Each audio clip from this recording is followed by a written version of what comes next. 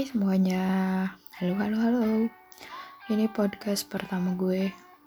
Entah tiba-tiba namanya juga tiba-tiba Saca Podcast. Jadi dari latar belakang gue yang suka cerita, akhirnya ya udah deh, mungkin buat podcast seru juga ya, gitu. Dan kali ini gue pengen banget cerita tentang karena gue baru-baru ini baru diputusin orang. Jadi temanya sesuai pengalaman, cara mutusin orang yang benar, walaupun nggak ada sih sebenarnya. Tapi ya gimana sih cara mutusin orang biar si orang yang diputusin merasa ya udahlah ya, merasa lebih baik. Nggak juga sih sebenarnya, pasti sakit-sakit juga, tapi agak lebih baik lah gitu. Jadi cara mutusinnya gimana sih, sesuai pengalaman aja ya. Kayak banyak orang yang suka mutusin dengan cara yang satu, mungkin dia tiba-tiba ngilang, entah itu ngegantungin atau mutusin, nggak tahu ya, nggak jelas, atau alasannya berbelit-belit lah, apalah.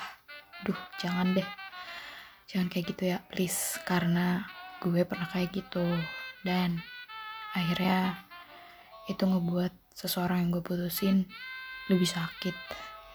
Jadi singkat cerita, dulu gue pernah punya pacar dan tiba-tiba di tengah-tengah hubungan gue pengen udahan.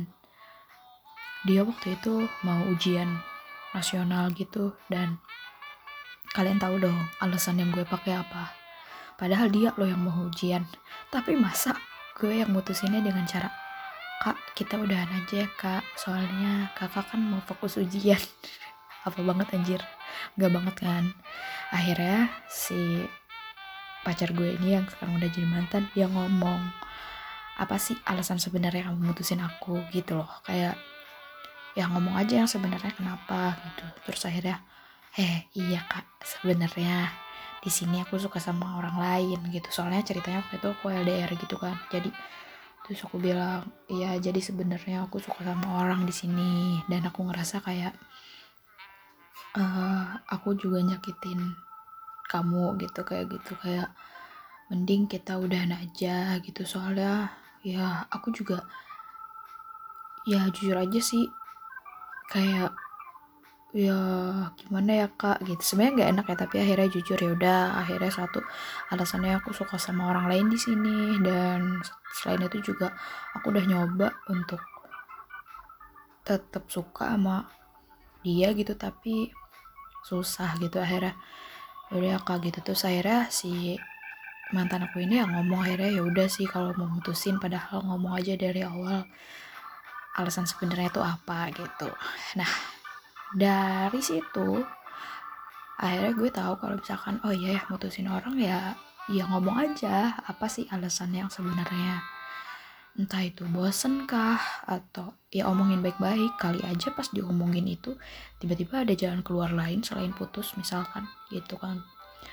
Jangan berbelit-belit gitu loh kalau misalkan memang mau mutusin orang. Jangan pakai alasan yang aneh-aneh gitu. Pakai alasan yang sebenarnya aja. Ya kalau misalkan udah nggak suka, ya ngomong aja udah nggak suka. Tahu itu nyakitin, tapi bakal lebih nyakitin kalau misalkan nih alasan mutusinnya, "Aku mau fokus belajar." Taunya sebulan kemudian jadian sama orang lain. Apa-apaan tuh? Kan nggak banget kan? Jadi ya ini semua sesuai pengalaman ya, jadi nggak tahu menurut orang lain seperti apa, tapi kalau menurut gue mungkin kayak gitu ya, berdasarkan diri gue sendiri yang sering diputusin ya, pengalamannya kayak gitu sih. Mending kalau mutusin ya ngomong aja yang sebenarnya alasannya apa gitu. Oke, segitu dulu ya ceritanya. Nanti lain kali cerita yang lain lagi. Selain diputusin, gue juga pernah nembak cowok dan ditolak. Bye.